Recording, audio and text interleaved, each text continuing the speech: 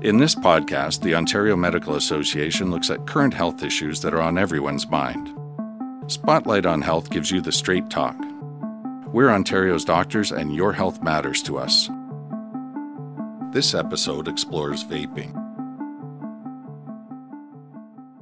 Hi, I'm Atul Kapoor. I'm an emergency room physician in Ottawa, and I'm also president of Physicians for Smoke-Free Canada, a charitable organization trying to reduce the harms from smoking and nicotine use. Vaping is an alternative way of getting usually nicotine into your system. Instead of a cigarette, which you burn the tobacco and inhale the fumes, in vaping there's a liquid that you heat and it becomes a vapor or a vape, much like the steam coming out of your tea kettle. And then you inhale that, it gets into the lungs, and that's how it delivers the nicotine or whatever substance is in it. Each of the various tobacco companies has their own version. There's some that heat the tobacco but don't burn it, and then there's some that actually create a vapor out of the liquid, and you inhale that instead. There's a variety of brand names and a variety that are out there. The most common one nowadays that we're seeing is called Juul. We know that you're not just inhaling steamed water. There are many chemicals in the vaping fluid that get absorbed into the lungs. Some are metals, there are some carcinogens and toxins, admittedly fewer than in tobacco smoke, but it's not zero. So you have some of those risks. We're seeing more and more the stories out of the United States and now some in Canada of youth who are getting these severe injuries to their lungs that take them to the hospital and sometimes even put them on ventilators. We're not exactly sure what's causing it, whether it's a contaminant, whether it's causing a direct injury to the lung lining, or whether the glycol that's the main component of the vape has fat in it, and whether that is reacting with the lung lining. It's not exactly clear what it is. It's also not exactly clear what the effect is. So the problem when we don't know is we don't know how to control it yet. We don't know whether it's a specific brand that we have to stop or if it's more widespread, and that's what makes it so worrisome. The numbers are just growing every day. We're hearing updated numbers. So it's a very worrisome trend that we're seeing right now, and the problem is we don't know if that's the only problem. We're seeing it mostly in young people because they have taken up vaping more than anyone else from what we see. They're being advertised too strongly, and the use is shooting up in young populations. I think that's part of why we're seeing it. The other problem is how severe it is. We've got kids who are being not just brought into the hospital, but are having to be put on breathing machines and kept in the intensive care unit. And we have seen, in the States at least, some deaths. So the severity of it is quite shocking, especially when we don't know how yet we can control it. The other risks to vaping are more on a population health basis. So if you've got a bunch of youth who never were smoking, who get exposed to vaping, they can often turn into smokers.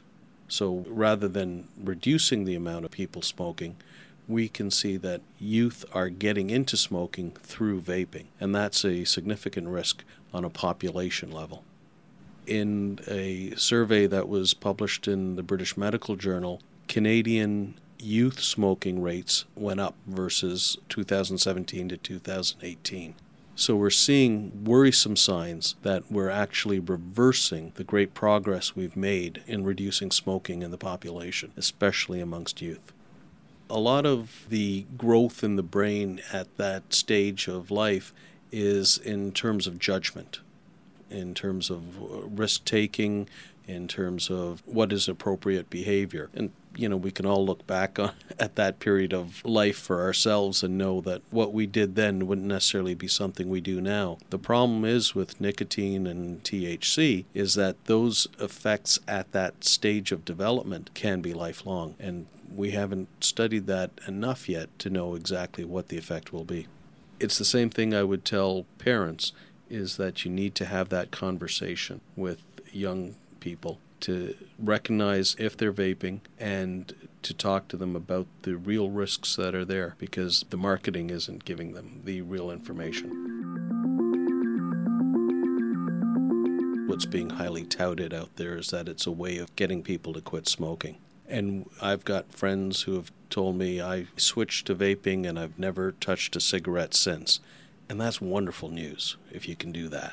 Reality is that a lot of people are not successful long term, and it may be a little better than the current stop smoking treatments that we have, but it's not a huge amount better. And the other risk is that people are using both. They're vaping sometimes and they're continuing to smoke. And more we're seeing the evidence shows that if you just cut back on smoking, you're not improving your health as much as you think you are. You need to really quit smoking totally. And if vaping works for you for that, that's wonderful, but it's not a miracle cure. I had a friend when vaping became legal a little over a year ago who was very mad at me because I was being so cautious and worried about it. And he said he switched to vaping and he never touched another cigarette. And I was really ecstatic for him because, as I said, it's safer than smoking, but so's Russian roulette. More recently, unfortunately, he started doing both, vaping and smoking. So any benefit from the vaping is just gone when you're smoking, even if you're smoking less. And that's the story I hear too often, is you get people who switch, and for a while, it's great, it's wonderful, but I haven't seen people yet. I hear there are some stories, but I haven't seen people yet, personally, who've stayed off it long term. There's a lot of different products out there, and the regulations aren't strong enough for us to be certain that what's on the label is what you're actually getting. So, are you getting nicotine? Are you getting THC? What kind of chemicals are you putting into your lungs? They're not exactly sure. Plus, let's not ignore the fact that nicotine does have effects on developing brains, and that youth, 16 to 19, even up into the mid-20s, their brains are still developing. So the risks of injecting these chemicals into the brain at those ages can have effects on development. We know that for sure for nicotine and for THC. The problem is we don't know how harmful vaping is yet. André Picard from the Globe and Mail put it really well. You can consider that smoking is like jumping off the top of a 100-story building. Vaping, you're still jumping. We're just not exactly sure what floor you're on yet. And that's part of the problem is tobacco, it took decades before we realized how it created harm and how much harm it was causing. Vaping, it's an unregulated free market, and we haven't seen enough research to know the exact risks. We know that there are some, and we're starting to see some of them, but the long-term effects we have no idea about. Don't miss our next episode about the flu shot.